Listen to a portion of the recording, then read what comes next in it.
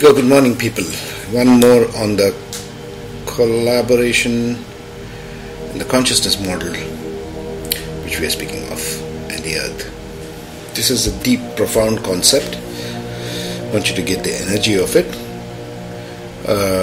Nothing that I'm saying is new. It's always been there. It's a very ancient knowledge in all civilizations in their own ways, especially in the indigenous and the most ancient cultures like the Vedic culture.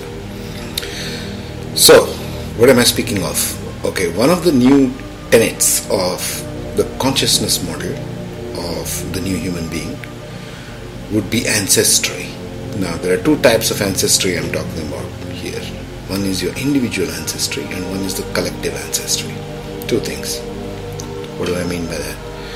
Your individual ancestry. Now, do you realize that you are born of a certain DNA? You have studied some science, hopefully, so you know about genetics, you know about the DNA inheritance from your parents. They have inherited from their parents, your grandparents, and so your great-grandfather, and chain goes all the way up.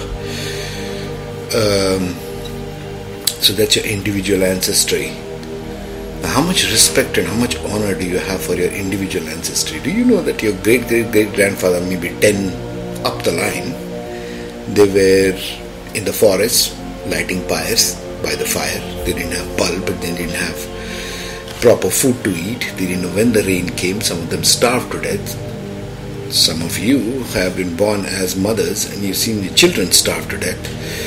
Do you know the profound energies that your individual ancestors have been to live their life in whatever form or fashion that they could at that time to bring you here to this place?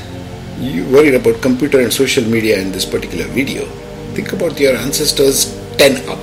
Just let's go 10 up.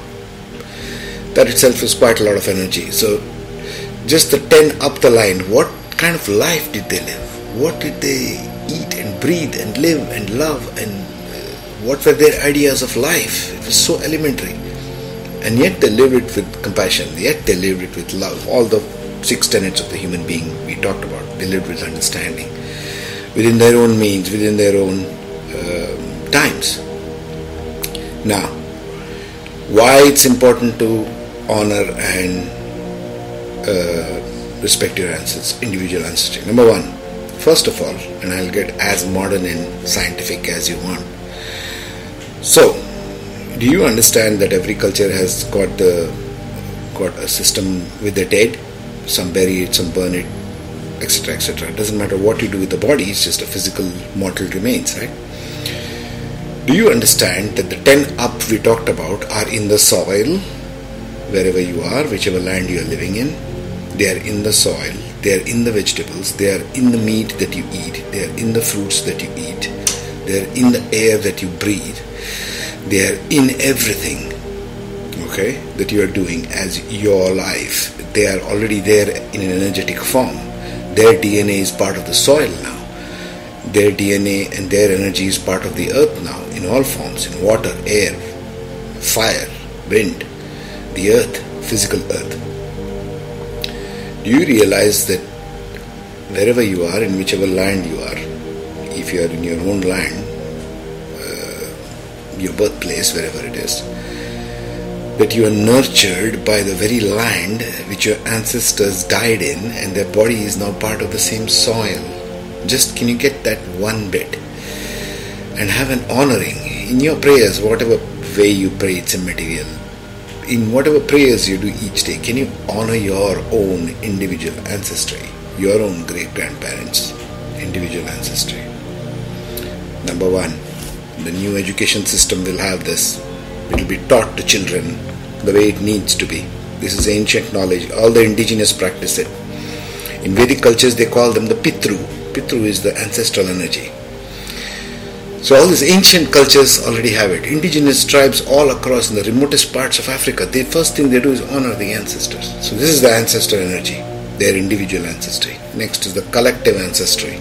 As a race, in a particular country, maybe anywhere in the world, you may be a Caucasian, you may be an African, you may be an Indian, a Japanese, a Korean, it doesn't matter. Wherever you are, You have a collective ancestry. You have a racial ancestry.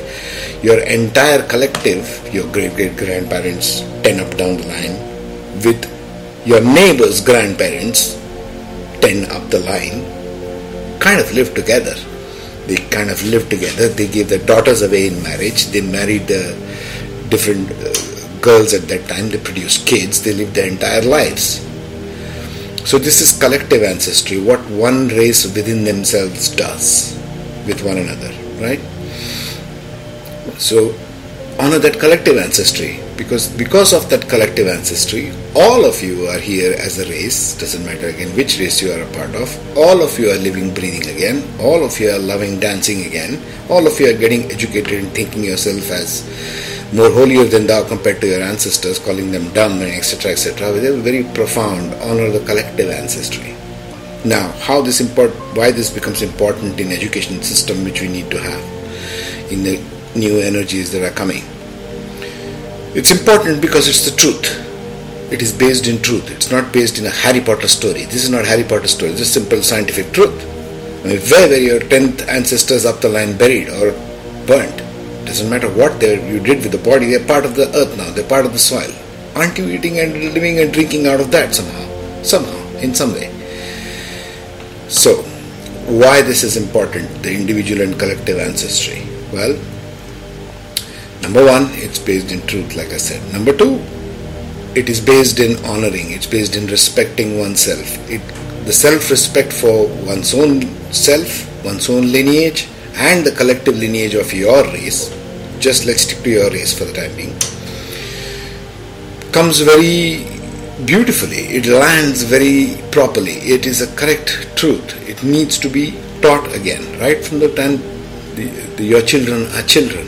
Right? This knowledge needs to be, there has to be a resurgence of this knowledge. There has to be rebirth of this knowledge as a mainstream education, as a form of prayer that you do, as a form of honoring that you do each day, or whenever you feel like, but every single day. You honor them. Why is it important again? Well, because it brings in all the healing that you require, brings in all the knowledge of their collective wisdom to you. Because like I said, the earth and all the humans that have been on it and all the collective here is conscious. We are basing this on the consciousness model. So obviously it makes sense that you honor all kinds of consciousness that are there. This is one deep one. This is going to eliminate all the history, all the wars. Why? Well, if you learn to do just these two things, each one of you, looking at this, individual ancestry and collective ancestry of yourselves, what do you realize? Soon enough you will project this outward and you'll think, well, if I can honor my individual ancestry and I can honor my collective ancestry, well, I can honor the other person's individual ancestry and collective ancestry as well. That's how you bring about unity consciousness. That's how you bring about commerce, trade, living, working, loving with one another, rather than creating boundaries and militaries and armies and weapons and all this rubbish, right? This is low consciousness, what it is at the moment, and has been for some time. But the ancients knew a lot more, and they used to do this as a part of their daily ceremony, daily prayers. Include them in your prayers. Include them in whatever form and fashion you desire or you feel like.